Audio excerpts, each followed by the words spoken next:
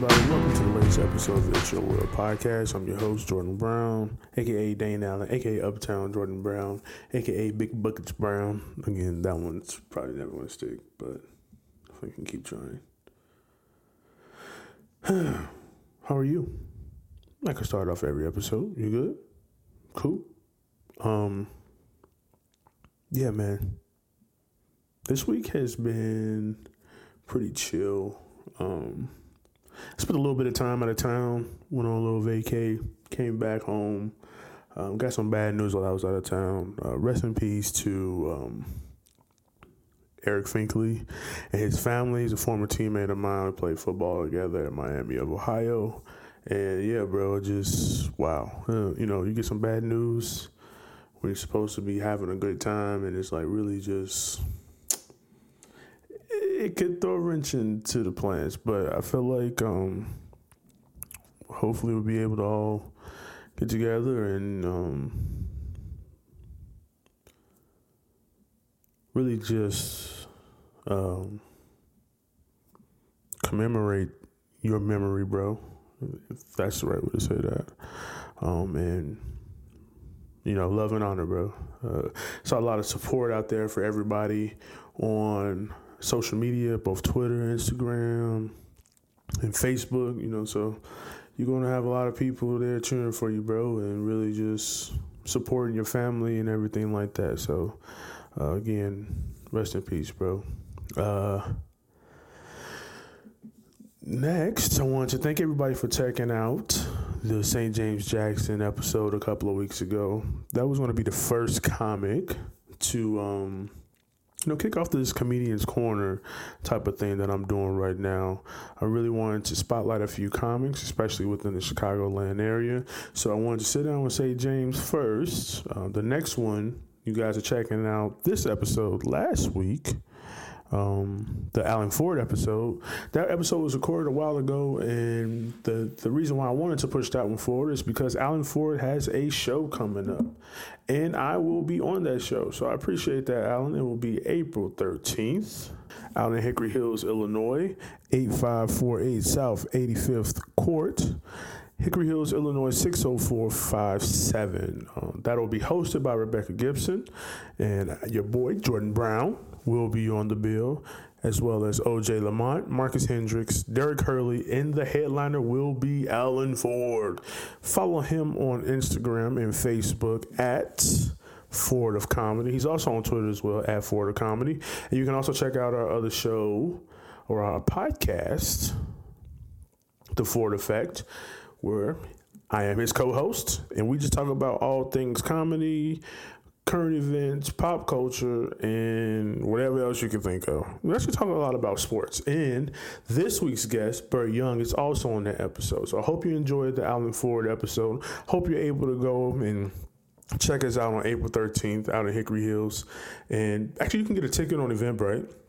So if you go to Alan's page at Ford of Comedy and you check out the link in the bio, it is the Eventbrite link to be able to buy a ticket and check out the show. Yeah, man. So this week's guest is Burt Young, a suburban comic in the Chicagoland area. And I met Burt at Riddle's Comedy Club, and we also did an open mic at another suburban open mic hosted by Kyle Allen and Bryce Friday, the dynamic duo, Mr. Mo's open mic every Tuesday. And when I saw Burt there, I kind of thought about the way he performed on stage. And it's really funny because when we talked about his influences and the type of things he likes to work on when he's on stage, he explains a lot of it. And when you see him on stage at his mics and at different shows, you see that influence come through. We're talking about the jazz influence. We're talking about the musical influence overall, his idea of pacing and different things like that, and all the comics that actually influence him while he's on stage really show, and they come through on his a lot of his sets, and I felt like I wanted to have Bert on, one, because he was interesting, two, because he's a little bit older than us. So Bert started out comedy with a family, and he discussed that in the show about how it's really hard to kind of balance that whole idea of exactly how to really just figure out what is important sometimes. And he does say sometimes comedy takes him away, but he also says that, he's being hard on himself. And I feel like that's one of those things where if you're a comic and you're just an everyday person, really, you just want to be good at who you are or be the best person you can be, you can't be hard on yourself. And I think that's one of those things that kind of really comes through on this episode. He really talks about how he's kind of critical of himself, and he works on his writing. He's getting his confidence together and just really having a feel for exactly what he's going to do when he steps on stage every time. And he had an idea of what he wanted to be like as a comic, and he really attacked that. And he's approaching certain goals and different milestones and everything like that. But like I said, I think one of the most important things is to hear him talk about the way he discussed his family, how they influence him on stage, or he gets a lot of material from stuff from them. I think that's one of those situations where I really appreciate this episode, and I think you guys will too. He really lets us get a bird's eye view of what it's like to be a comic for him. And that's kind of what I wanted to do with this idea of the Comedian's Corner, and just really hope that a lot of the comics that I have on the show will allow you to see exactly who they are, allow you to see exactly what type of material they're trying to put together and put out on stage, allow you to see the different tactics or different influences that push them on stage. I think the main thing to me was really, like I said, I was really not so much taken back, but like when someone mentions an influence and just how it really pushed them on stage, and how it really, like, he just dissects this whole musical aspect of everything, and you can hear it. You can hear how he wants to control different things, different punchlines, and how the crowd reacts sometimes. And it's almost like storytelling, but not storytelling. It's conversational, but not conversational. Like, he mixes a lot of different styles of comedy together, and he's just he's a good comic. Like, he's a pretty good comic, and he's working on different things. And we talk a lot about confidence and just how, he had one instance where he first bombed and didn't do well on stage, and almost forgot every line he had together on stage. Like, it's really interesting, man, like, to really sit down with these guys or ladies and get an idea for exactly who they are. And that shout out to Adrian Brandenburg, who I will be posting your podcast episode again, because she is also doing big things. But anyway, back to Bert right now. But yeah, so I hope you guys really enjoy this episode. I hope you guys enjoyed last week's and the week before that and the week before that. Until you catch up to the new episodes and you're able to check those out. Again, appreciate all of the love and support. Make sure you subscribe and review. Comment on SoundCloud. Check the Instagram and the Facebook page out at It's Your World Pod _ on Instagram and Twitter. It's Your World Podcast on Facebook. And also listen to The Ford Effect on SoundCloud as well. We got a few episodes up there, man. Just, check out the episodes. Let me know what you think. Make sure you also follow Bert on Instagram at BERT.Young,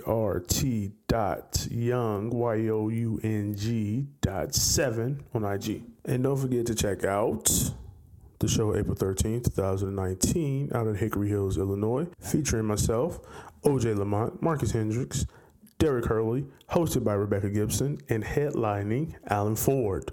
You can check the tickets out on Eventbrite. Go to @FordAComedy on IG, follow his page. Make sure you also hit the Eventbrite link in his bio, and make sure you're there. All right, guys. Appreciate it.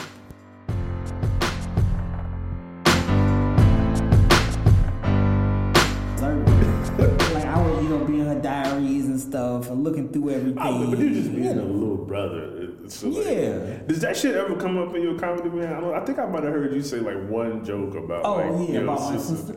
Yeah, my sister, man. And it's so funny because my sister's like a super compassionate person, but then when it came to her shit, she wasn't fucking around. That's understandable. She would murder your ass. And she was one of them ones that used to pick you up and then make you shush so your parents could hear it. Don't tell nobody. And then just wail on you. Now, I had it coming, I ain't gonna lie. I mean, it was an ass whipping coming, but still, when that ass whipping came, it came quick, fast, and fierce. So that's where all the comedy comes from, just the PTSD to get beat up by your older sister. Man, that and a lot of my stuff is like about family too. It's like little observations and stuff that I see with my family. Like I'm getting like new stuff every day from my son. This dude, my son he's very much like me. He's really witty. He's a smart kid, but the thing about him is he's super good looking and he's super athletic, which I don't even know where he got that from. And he's an amazing kid, but he's like really witty. And I think a lot of the things that I do now bounces off of things that he kind of does too. So you see a lot of yourself in him. I do. I feel bad for him already. I do, because he's just... When you're kind of a witty kid like that, being in your preteens, it doesn't really bode well, like in a structured environment like school and everything else. When you graduate, like high school or whatever, you start to go into college, then it kind of works for you in a way. But from that age to like 13 to 17, even a little bit older, it's rough on someone with that type of personality, because you want to branch out, but you can't because you're in this structured environment. Right. So you have to kind of temper yourself. And a lot of times when you temper yourself, you get anxious. I can remember being a kid being real anxious. Like I would have all these thoughts run through my head when I was in class. And then all of a sudden, like, just busting out saying something would be the wrong time when the teacher was talking, or I had to get a friend's attention real quick. So like that age and being kind of a quick and witty kid, and being in school is hard. Like you don't really get your feet under you until like you get older. I feel like in that time period, you kind of really.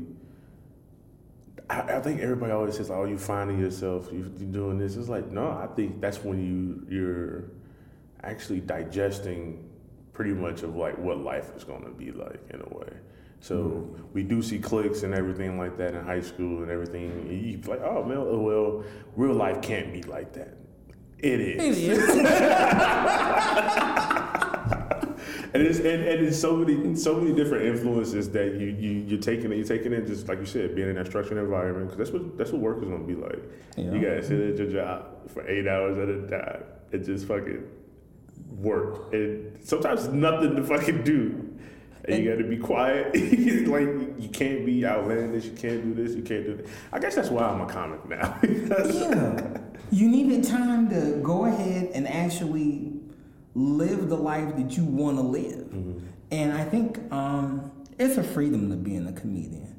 I mean, it's a point where you're not really afraid to offend anybody. You can say whatever you want, and people take it how you say it. You can't say that in a lot of things I say in my comedy at work. I can't, even if I was in a class environment, I can't say it in school, but I can say it on stage.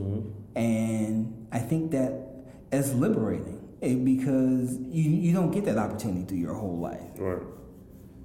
So that's what I really liked about being a comedian is I can say what I want to say, however I want to say it. Right. On the stage. So it's just that freedom that draws you to comedy. How long did it take you to get there, though? I started out a little bit later than a lot of people. I started out, I was about 35. Wow. I'm going to be 40 in a couple months. But I started out maybe about 35, 36. I was just at work. And it was one day I just fucking had enough. I was tired of bullshit. So I'm like, this is fucking bullshit. And I always wanted to do stand-up comedy, but I never really sought out to do it. Right. So I look on the computer, I look on the those wiki pages on those wiki hows. So I was like, how do I get started in stand-up comedy? Right. So it's okay, first you gotta go to an open mic. And so I looked up open mics in the area, and then all of a sudden I found one near where I lived in Orland Park, Illinois. So, and it happened to be that night. So I was like, oh, what do I do in this open mic? I can't just rant. So they said, okay, you have to come up with a 5-minute set. So I wrote down like 5 little quick jokes. And I drove to Orland Park. It's this little bar called Dandy Jack's. And I almost turned around. I went in and they had a sign that said comedy. I almost walked out. I was like, intimidated by the whole thing. But didn't even get into the door though. Like just on the side. And you know, the bad thing was I brought my wife with me. Oh wow! So where we going? What are we doing? Because it was crazy. Because when I had told her, I said, okay. I was like, I'm gonna try stand-up just off a whim. I'm gonna try stand-up comedy at this bar in Orland Park. She's like, okay. She's like, can I come with you? I was like, yeah, let's go. So we went and drove, and I got so scared. But then I think I was like 5th or 6th. So I told some joke about because I live in a rural area, having to walk backwards in the field, butt naked to get here, do horse and carriage, and it was the worst 5 minutes that's ever done on the stage in the history of man. But I enjoyed it. I liked the feeling of being free on stage. So I just kept going and trying to hammer out a good one. I just wanted a good 1 minute. A lot of people worry about the 5 minutes. I was worried about a good 1 minute. And I was like, if I can get 45 seconds in that 1 minute, I'll be happy. And I think that's one thing that people don't realize is like, you can spend a whole 2 or 3 days writing some shit that will get you no laughs. Oh my! Not even, like you said, that valuable 45 seconds won't even be there. And you spent 2 days to a week writing this shit. I had a whole notebook that I thought would get me a Netflix special automatically. And I swear I've told every joke in that notebook, absolutely nothing. Wow. Nothing. I was like, ooh. And I hate throwing jokes away. I'll recycle them and use them for something else. I had to throw these fuckers away. It was that bad. But then there's some times where you just think of something on the whim, write it down on a piece of paper, and it works. Work it out a little bit, and it works. So it's hit and miss. Like I was reading an article where they say 9 out of 10 jokes that you try will not work. That sounds so defeating, bro. Like, isn't it? I mean, even hell, if you're a good baseball player, that's 3 out of 10. If you're a comedian, you only get 1 out of 10 jokes that actually really work. Right. So that means your output has to be insane. I like these guys that show up on Netflix and do these 45-minute specials. It's insane the amount of material they have to write just to get there. Yeah. Especially if you put the emphasis, like you said, but that was his first start now. How has it changed from there to now? You know, almost, what you said, 35 when you first started? That's almost, 5 years? Yeah, I was 35, I'm gonna be 40 in May. I think what works for me now is I can hear a joke in my head and I'll go, oh, that's not gonna work. Because that's too similar to this. I would say, so why is that? So I've gotten to that point now too. It's just like having the material isn't really the problem anymore. To me, the problem is finding that flow. Yeah. Like to put those jokes together and they don't sound alike, or are you able to mix and match different sets and do it like that? I don't know, man. Like I've gotten to that point too, like where you said you can write a whole notebook full of shit and not know where to start with a set. Yeah. Puzzle piece. And I think that's okay to me. I'd rather have that problem than not have any material at all. That was I think my first year I was in it because I just went to the same place all the time with the Danny Jack's 4 year every Wednesday. And I would, actually first year and a half, I just went there because I was scared to go anywhere else. It was very comfortable. Ray Fisher ran the mic, and he's a great dude. And like I was like, I don't want to go anywhere else. These people are so nice. Right. Like I really didn't. But then all of a sudden, I started getting a little bit acclimated in what I wanted to do, and I wanted to get to somewhere that's unfamiliar because I wanted my comedy to grow. Right. Like there's a difference between telling jokes and doing comedy, and I think I wanted to grow as an artist and a comedian when I saw that I do have a kind of a talent to do that. And I felt that I was cheating myself and still telling the jokes in front of the same people, in the same places, even though it's the same comedians that you'll see eventually in other places. And I think that's comforting in a way, to, like you said, to be like so comfortable in this one spot, and then you go to other places, like, oh shit, everybody that I saw here is here. Everybody that I saw here is like, so what the fuck was I afraid of to begin with? Exactly. You're like, I don't want to go to a whole different crowd. You can go to a mic 2 or 3 times a night and see 60% of the same people you saw at the first 2 mics. True. And I think it was me too, wanting to branch out as a person, wanting to grow as an artist. Okay, now I have this quote unquote hobby, because I wasn't getting paid, you know, but it was something that I wanted to get better at. And it was something and then that art kind of pushed me to grow as a person rather than be in that same box too. And it's kind of art pushing me to go a different avenue. Now that kind of branched out for me, going to a different avenue, which is comedy, to branching out, being a different artist and a comedian, trying to find my voice that's different than everyone else that's out there.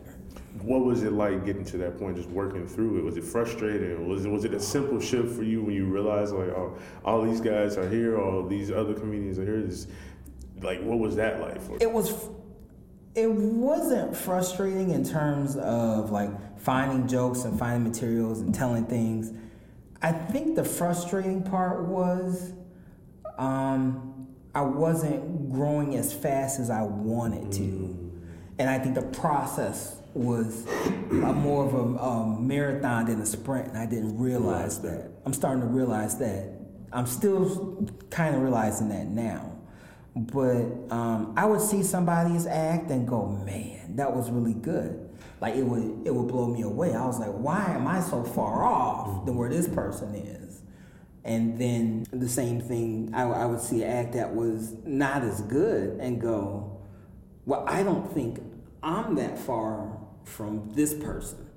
So I think the big thing with me is not to compare myself with other comedians. It is more of an inward look in the process that I'm taking now. Like I can have 4 or 5 really good sets. I'm not gonna think they're good sets. Somebody else gonna look and go, oh man, that's a really good set.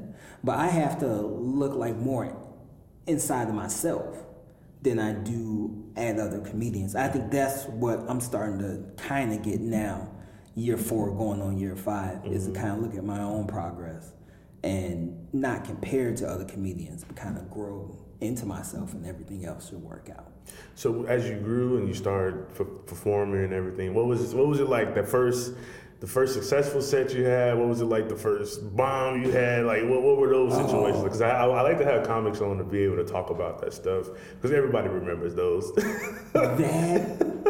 The first successful set I had was actually at Danny Jacks. I was maybe in comedy for about a year. I was in a year, and he's like, hey, do you want to do this comedy competition?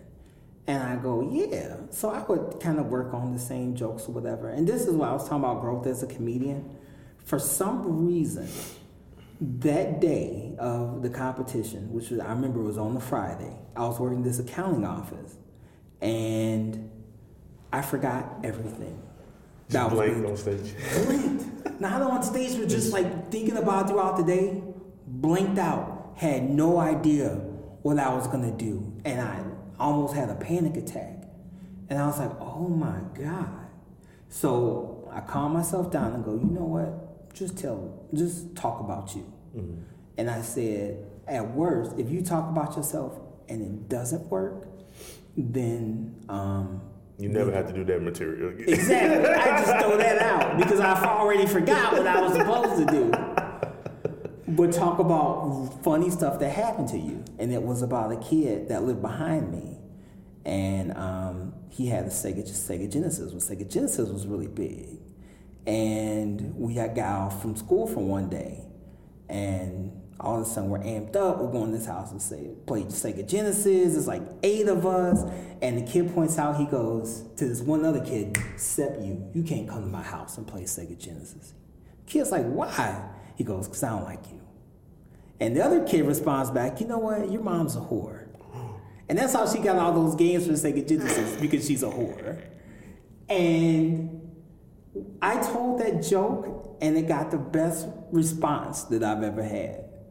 And that was the first time I really felt good on stage and comfortable on stage.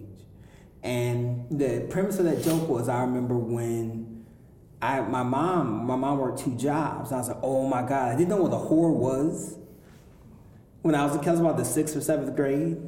And one of the premises of the joke, I said, I know what a hoe is, but I didn't know what a whore was.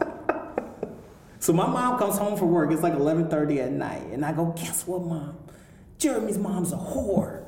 And she just got Sega Genesis and everything else. And I go, why don't you become a whore, Mom? And yeah. It wasn't good. She goes, you know what? I just worked 2 jobs. And I'm not nobody's whore. My mom cussed me the fuck out. And my mom didn't cuss. So... And my mom got irate, then she calmed down. She goes, you know what? I got too much self-respect to do that. And that was like the premise of the joke. And that was the first time I felt really good on stage. My first bomb, I actually did the show in Joliet. And I could hear people typing on their phones. It was so quiet. And I was like, ooh. And I could hear it. It's like that awkward silence. I would get a couple laughs here and there, but then it would kind of subside. And I heard, I'm like, oh man, this is bad. But it never stopped me from wanting to do comedy. Right. I think that's one of the things that so many people get tripped up on. Even if whatever you're doing, I think you can start off and you don't get the response that you want, and you're like, oh, well, that's it for me. I mean, like, really? Like. I hate to be cliche, like how they say when babies learn how to walk, like nothing deters that child from getting up and trying to walk again. Exactly. But just to keep on going through things and like getting on stage and like having good sets, bad sets, good sets, bad sets that are all right. Then like you see, you get that 45 seconds of laughter. You're really satisfied with that. Like, damn, I just spent 5 to 10 minutes on stage and they only laughed at 30 seconds of the shit that I just said. It's like it's defeating, but it's like, okay, I want to stop doing it. And that really, it humbles you, because I think that set was right after the set that I did. That I was speaking of, that I got a really good reaction from. I think it was like maybe 2 weeks apart. So I was like, okay, well, it's gonna. But that never detoured me from comedy. Actually, in that same show, there was a headliner that went up. I don't think he does comedy anymore, but his name is Frank Nielsen. And he's a homosexual gentleman. And I remember, I'll never forget this. He did the song from Queen, Can't Stop Me Now. And he opened to that. And that song's like 5 or 6 minutes long. He danced and performed through that whole song. And he was like, can't stop me now. And you know, I don't sound as good as Freddie Mercury. But when he did that, that amped me up to go on with comedy. Because that excited me, that he was that excited to be on stage. And that kind of kept me, okay, I got to keep my energy up if I'm going to do this. But when I saw him do that, that changed my whole perspective about comedy in general. It's like just what comedy could be, or being like, what was it? How excited he was to do that. I mean, he didn't tell a joke for 5 minutes, but kept me captivated. Kept the whole audience captivated. And it wasn't the comedy's part of it, it was the entertainment part of it. And I think that's what some comics forget, is that, okay, well, I'm telling jokes, I'm telling comedy. We're entertainers. I mean, and we have to give you the whole feel of what we're going through. And when he did that, the entertainment value for me was sky high. And I heard that song on the radio yesterday, and I didn't think of Freddie Mercury. I didn't think of Queen. I thought of Frank Nielsen. And I just got a big smile on my face when I heard that. And every time I hear that song now, it's not many times I hear it, but when I hear it, I just get a big smile on my face. Because that brought me I can't explain why it brought me that much joy. But it did to see somebody on stage giving themselves to the audience, because that could have went really bad, depending upon the audience. But he had this attitude, fuck you, it makes me happy, I'm gonna do what the fuck I wanna do. Yeah. And if you don't like it, tough shit, because you sitting here watching me. I'm still here, so. I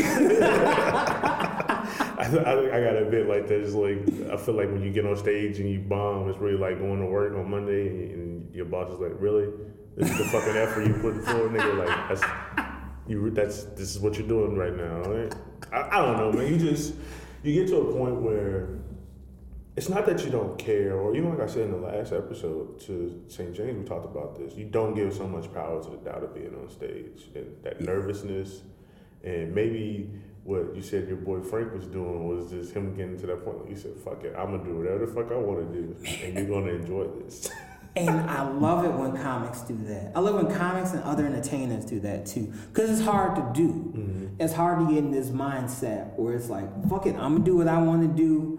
If you don't like it, turn the fucking channel, walk out, leave, do whatever you got to do. What you have the right to do. So. Yeah. But I'm going to enjoy what I'm doing. And a lot of people don't get that. When you're enjoying putting out something, the audience enjoys it with you. Who doesn't want to see somebody laugh? Who doesn't want to see somebody give their all? Who doesn't want to see that? Mm-hmm. It's when you see the guy kind of, even if he has talent, you're half-assing it, moping around. I feel like it just piss you off. Yeah, well, what the fuck? I'm not important that you give 100%. You gonna give me 50? After I paid $5 to $10 to get in here, you gonna give me 50? Exactly. Man, fuck you. I'm not watching nothing else, right. You know? And that's what I know you can do better than what you do. So. Yeah, and I love people when they give me 100%, man. That just... That did something to me in terms of like doing comedy. That made it to more where I didn't want it to be a hobby anymore. I wanted it to be a profession. Because for someone to have that much joy on stage and to give that much joy, even if I was the only person beaming from it, which I knew I wasn't, but if I was the only person beaming from it, I want to be at the point where I give somebody that much happiness throughout that 15, 20 minutes. First paid gig, what was that like? First paid gig, it was cool. I think it was the same gig that I did that I bombed.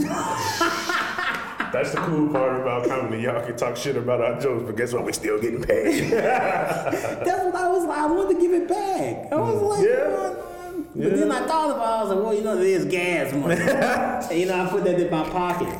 And I think my wife came with me, my best friend, and one of my other best friends. Of course, he came late, and he was on CP time. And he was like, man, I was trying to get here. I was like, dude, I opened. Already went up. It's an hour later.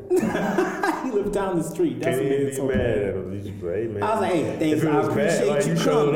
Yeah, I was like, shit, at least you showed up. Right. Because, when you first start, you try and get everybody to show up.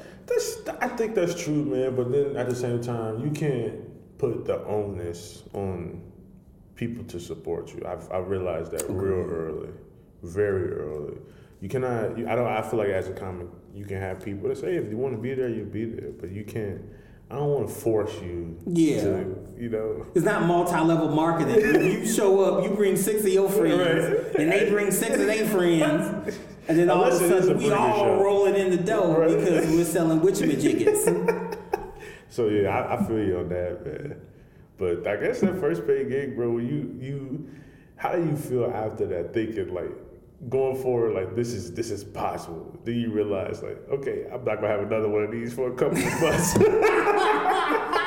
After that gig, I was like, man, I'm gonna hold on to this $20. That might be the last time I get $20 outside of a job. That's the realism of it. But it was really, it was like, wow, people actually get paid doing this. Mm-hmm. I mean, even though I bombed that set, I had fun. I still had fun. I had fun talking, communicating with people. I had out of that maybe 7-minute set, the 2 minutes that went well, I had fun doing that. I had fun doing the whole 7 minutes. I had fun meeting other comics. Mm-hmm. Like, I get paid a small amount of money for hanging out with creative people and getting to tell jokes on stage, and you can't beat that. Mm-hmm. That's one of the greatest things in the world. You are an older guy than me. I think you might. No. You're only about 5 or 6 years older than me. I think about it. But balancing that life. Like I talk to all the people on the show, whatever they're doing. You know, you can have a focus on what you got going on, or a project, or whatever art you're doing, creativity, whatever it is you got going on. Like, how is it balancing life for you? It's hard. I honestly don't think I do a very good job. You just being hard on yourself.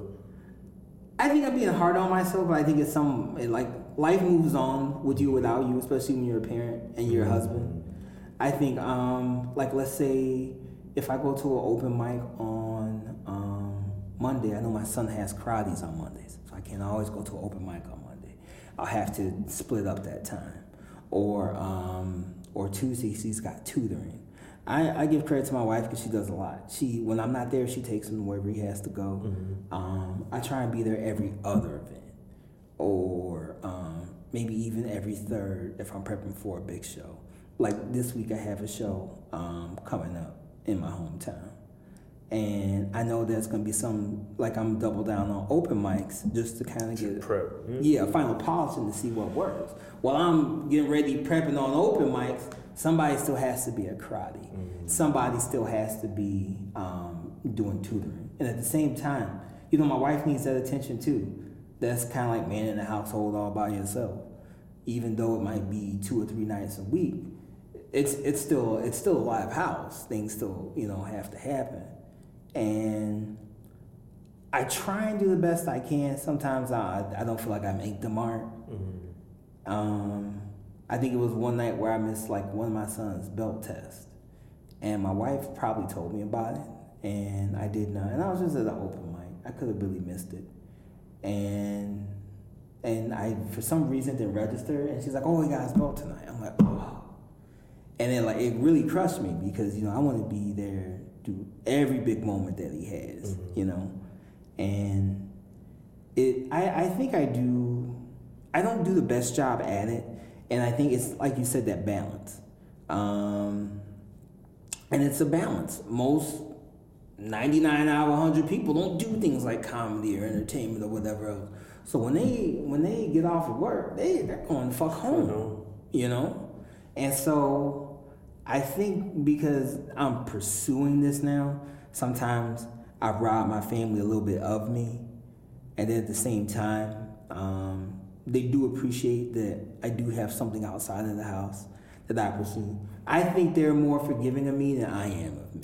And that's understandable because that means you actually care about the situation. And then just both, not just family, but the comedy aspect of things.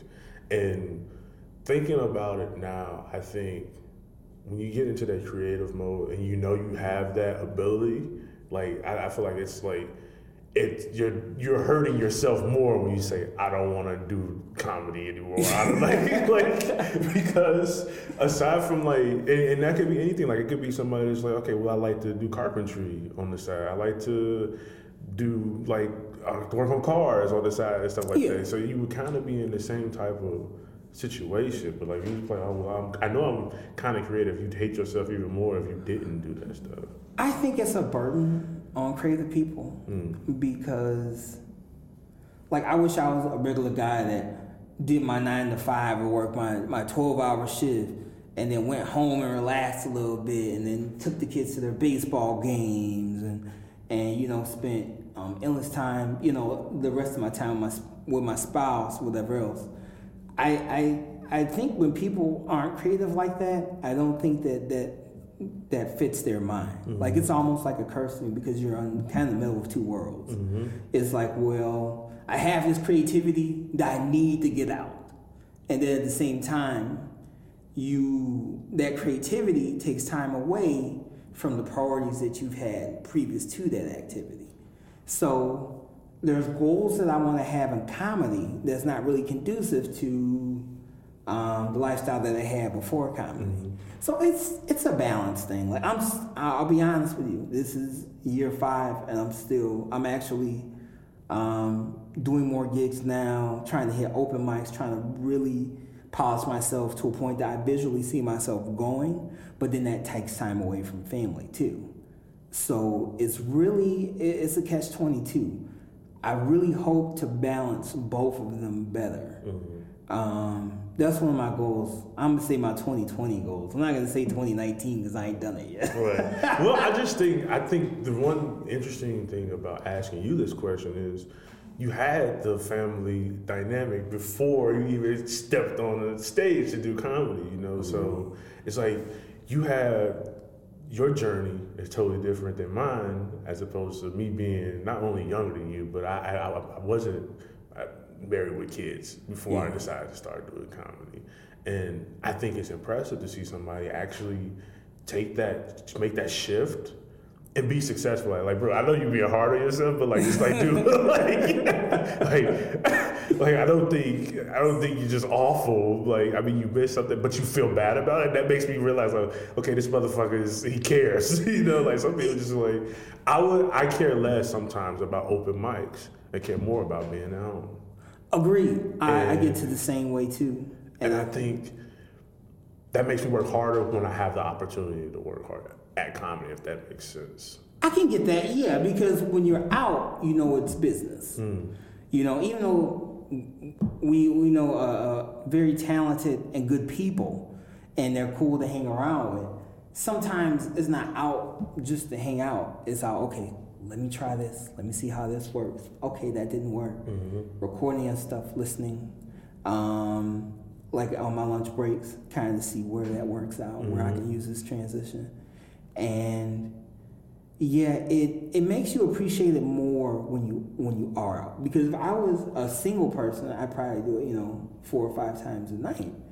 But I don't have that option, so maybe I have to double up on Tuesdays or Mondays or try and double up on whatever days that I can, and then still spend that time too. And I think that's the hardest part. It's like, cause I don't want my son looking at me like, this dickhead thought more about comedy than me, which is the exact opposite. If there was anything I would give up first, it'd be comedy before my son. But I'm glad that's not an option. I have to give up any of those.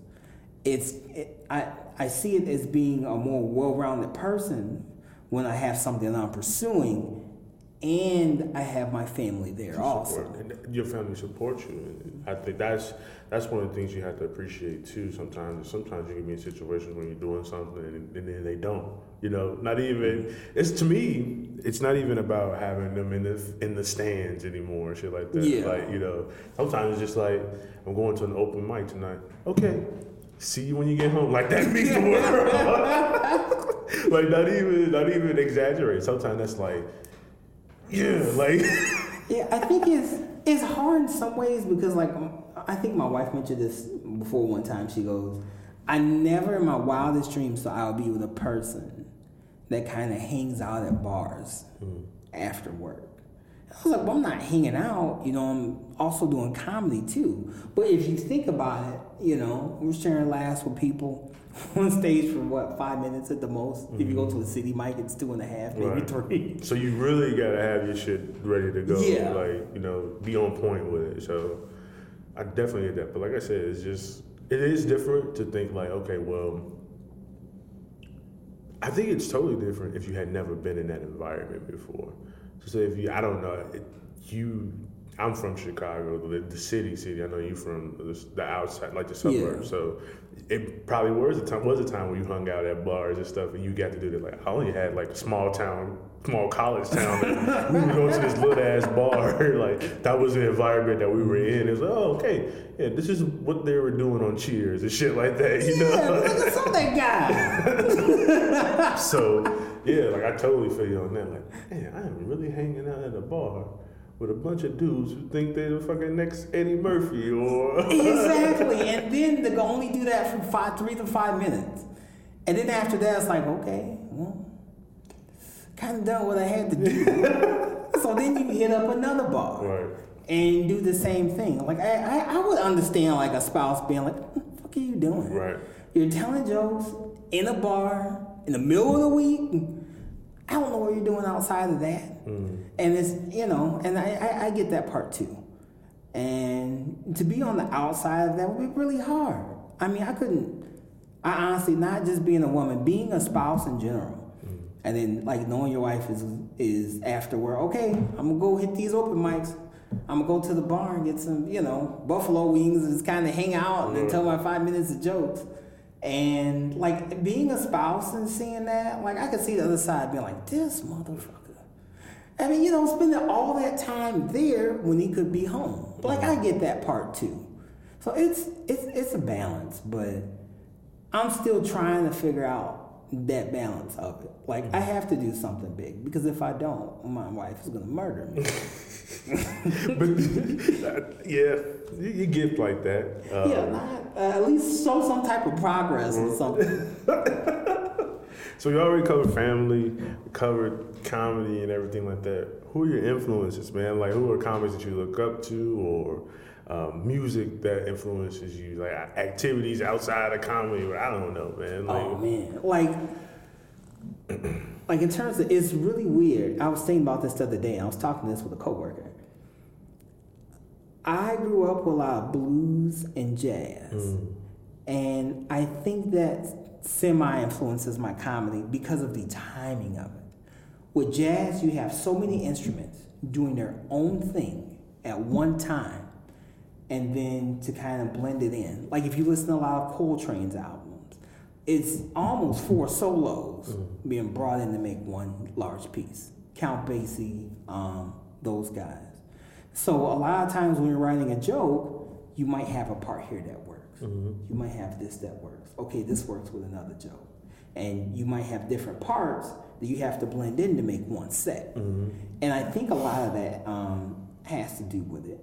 I think a lot of actually comedic influences. I'm gonna have to really double down. I know a lot of people aren't gonna like this, but Bill Cosby is one of them. Just the stage presence he had. I mean, a lot of guys, like younger guys that we see now, like specials, like you see Martin Lawrence and Chris Rock and a lot of like urban comedians, black comedians, you see them almost like in a frantic pace. Bill Cosby, even before them, was a guy that really kind of took his time. He dictated what you were going to laugh at and what you weren't going to laugh at. And even though I would say like those other guys like Chris Rock and Martin Lawrence and guys like that were influences, I think like Bill Cosby did a lot of timing, a lot of patience with his act. And you don't see a lot of that now, and you really don't. I'm trying to get to that point. I'm not even near that point. I think it might be like the form. We're talking about long form comedy, and that was like all Cosby did. Like even listening to some of those stuff, it's like, I don't know if you listen to some comedy albums, most tracks are like 3 to 4 minutes long. You can listen to a Cosby album is like 8 minutes long for one track or something. Oh, yeah. And I'm like, wow. And I even noticed I did a show Thursday, and I was just, boom, going through, like, just like each joke, like, not even waiting on the laughs, trying to keep the crowd up and like going. Because we had, I think it was like maybe 5 or 6 comics, and you think about it in terms of people just sitting there that aren't going on stage. It's like when you had an open mic, everybody gonna sit down and listen to your shit because they want to get up on stage. But when you're doing a show, you got people sitting there that aren't gonna go on stage. You got 6 or 7 people coming up on stage, and everybody's got 10 minutes. Yes. So I was just like, boom, like keep going. You know what I'm saying? Like hit each joke, like bow, bow, bow. But those guys, like, especially like you said, with that slow pace, like you have that, bro. Like even just when you see you on stage, or even talking to you right now, this is a slower paced podcast. If you go back and listen to other episodes, which is crazy because you and St. James are totally different types of comics, and that's why I kind of wanted to put an emphasis on this comedy corner. I mean, comedians corner type of thing. It's like all these people have different types of comedy, and I like listening to them. And it's just, like you said, with that pacing, bro, like you got it, bro. Like it's just, I actually sit down and listen to you and take in all the laughs, as opposed to somebody who's on stage like boom, boom, like you said, going all over the place with the energy and everything like that. Like your shit is really like, it is like that influence comes through you, man, bro. I appreciate it. Yeah, I'm trying to work on. I'm trying to get there without the drugging, man. I'm trying to get there without the drugging. Wow. But even with like the jazz and the blues emphasis, like you said, a blues song is like dun dun dun. We talk about that, right? Yeah. Dun, dun, and then like when you do get on stage, some of your jokes are like, all right, punchline. You're like, okay, cool. And you just start talking, just chill. Like this is like Bird on stage. Just real cop. He don't really go. Like it's just like if y'all can see me, you see my shoulders moving back and forth. Like that's really like when you say that, like damn, I got it. Like I can see that. You know, just that vibe, man. Like, are you reading anything now, or is like what other stuff are you taking in? You know, I've been watching a lot of old school like Rodney Dangerfield. Mm-hmm. Even though he does have that fast pace, it's his delivery that's just smooth. And I really would love to get that smooth delivery. Like he would do this, and he would go to that, and then he can jump in and out of parts of a set and then come back to it. And I've always really admired it, but now as a comedian, I see it totally different as being a regular person watching him. And I'm like, man, just for him to get that timing. He's another guy that started super late. I think he started like in his maybe late 40s and 50s. Mm-hmm. And he's another guy where it's just, okay, now that old school, how about this? And then what about that? And it's just that kind of pacing. And like I told you, it is. And he's playing the audience almost like in a jazz record. It is like the like big Bill band, Evans. Like that's his body language was like that too. Like he was always like he was listening to. So what do you listen? What is this about this? But his cues are almost dictated by the audience, and when he does that, it's not that he's giving out these cues. It's the fact that okay, they're laughing. Okay, now I'm gonna hit them with this. Mm-hmm. Okay, now I'll slow down. I'm gonna go with that. It's kind of like Bill Evans. He's a jazz pianist. Kind of the same thing. Where if you listen to a Bill Evans track, not the last tracks that he did, but kind of when he was in that bebop era, mm-hmm. It's kind of da la la la da da da la la la da, kind of that fast pace where it's okay, it's manic. I'm gonna slow it down a little bit, give you that lab break, and now I'm gonna pull it back again. It's that pacing, and I think a big thing with me now is pacing, not just wanting to get the jokes done. More than likely get my laughs. Okay, here's my hint. It's kind of, okay, I want to learn a little bit better how to dictate the audience, to do with the audience rather than the audience kind of going off of what I have. I want to be able to control that a little bit more. Mm-hmm. And I think that's like why I like to host a lot of the shows, because that helps me kind of get that type of pacing going. Mm-hmm.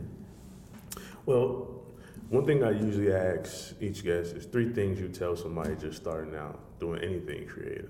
If it's comedy, music, art, business, whatever, you know. What are 3 things you tell them? 3, that's a good question. Allow yourself to fail. Mm. You aren't going to get it right the first time. You're not going to get it right the second time. You're not going to get it right the 100,000th time. But allow yourself time to fail at things, because right when you're gonna quit, that's when the good stuff is just gonna come on you, right when you're about to quit. So don't give up. Allow yourself time to fail. Don't go off other people's timetables. Everyone goes, well, this person was at Laugh Factory when he was 6 years. This person was doing this and they were in year 1.5. This person was at this point. And that was one thing I had to learn when I started comedy, not to compare yourself with other people. You go on your own timetable. Or you can say, okay, this is my goal. I want to reach it by this point, but if I don't, that's okay. Mm-hmm. But I'm not going to compare it to this comedian over here or this artist over here.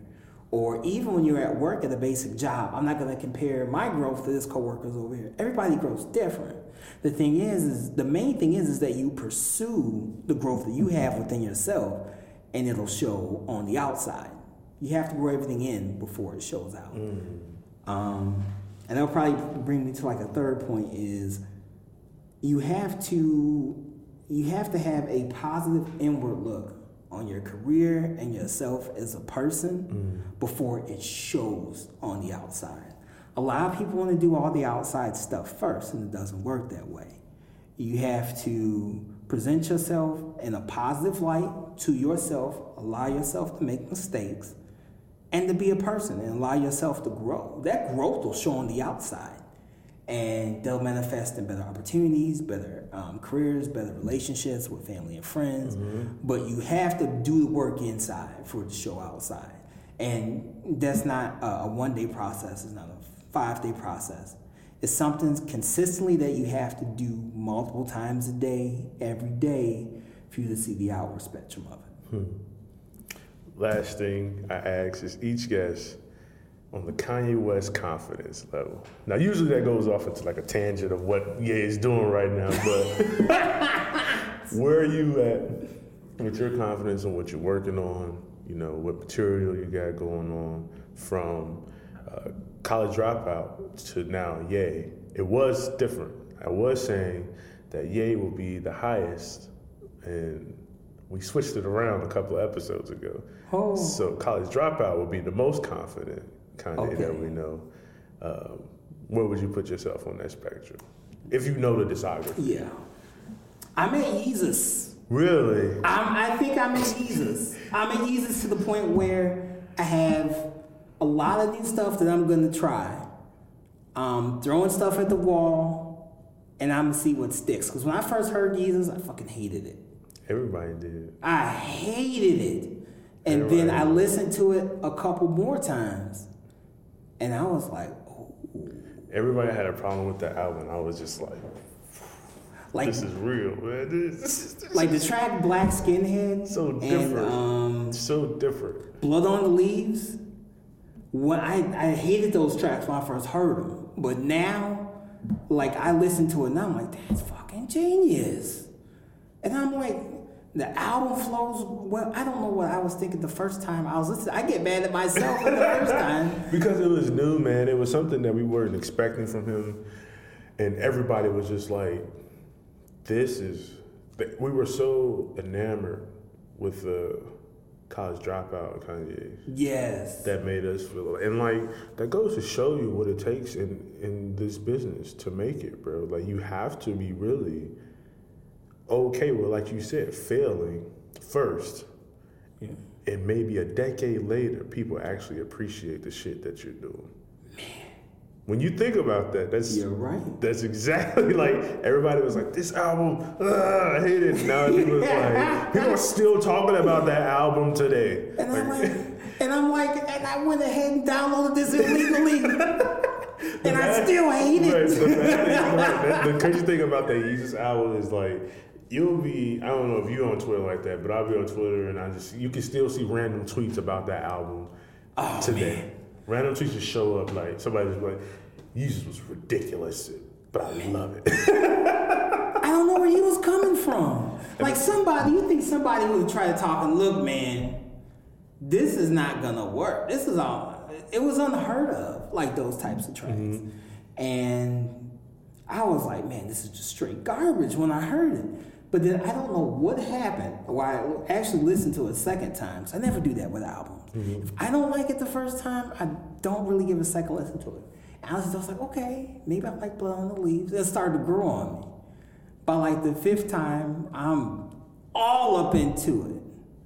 And it grew on me. And I think that's just a part of, like you said, just not worry about failing. Just do what you do and let everybody say what they're going to say. Mm-hmm. But you have already put your art out there. That's from your heart. And if it's from your heart, it can't do nothing but succeed. And I think that's a good note to end the episode. I appreciate you, Bert, coming to be on the show, man. Thank you. Yeah, man. You got anything you want to plug? Social media, stuff like that? Yes, I do. I'm actually starting out a new podcast. It's going to be called the Curtain Jerks. It's going to be me and comedian Kyle Allen. This is actually the best wrestling podcast out there. We haven't even filmed one episode. It's already the best. Tomorrow we're gonna do a promo video for it. We're gonna have it on Facebook, Twitter, Instagram. Also, I have a show in Moments, Illinois, and it's right next to the Indiana border on the 16th of March. It's gonna be me, Katie Miners, KB Marin, Kate Peterson. It's my all-time favorite show to do because it's actually right across the street from where I grew up. Oh, wow. And I get to see old teachers, neighbors, and everything, which is crazy because they were like, okay, I knew that this kid was ridiculous, but I didn't know he was this ridiculous. And so that's my all-time favorite show. I'm doing 2 shows there. I think like one at 7 o'clock, one at 9:30. And that's about it. But check out that Curtain Jerk podcast. If you are into wrestling, it's something totally new. It's not a dirt sheet that you guys are looking for. It's an all-new view on wrestling done by 2 real comedians. And it's gonna, even though if you don't like wrestling, it's going to blow you guys away. So I'm looking super, super forward to that. And it'll be in about 2 or 3 weeks that we'll start. All right, man. Good luck with that, and I'll see you around, bro. Yeah, man. Thanks so much for having me. I appreciate you coming on, bro. And that was this week's episode, guys. Thanks for checking it out. Thank you to my guest, Burt Young. Appreciate you coming on to the podcast, bro. Had a great conversation. Make sure you guys don't forget to subscribe and review on Apple Podcasts. Make sure you also check us out on SoundCloud at It's Your World Pod. And also make sure you follow us on both Instagram and Twitter at It's Your World Pod _. And you can also check out the Facebook page. You can use some likes on there. Appreciate the time. Hope you guys check out next week's show. I have a new guest. And that's it, guys. Appreciate it. Have a good week.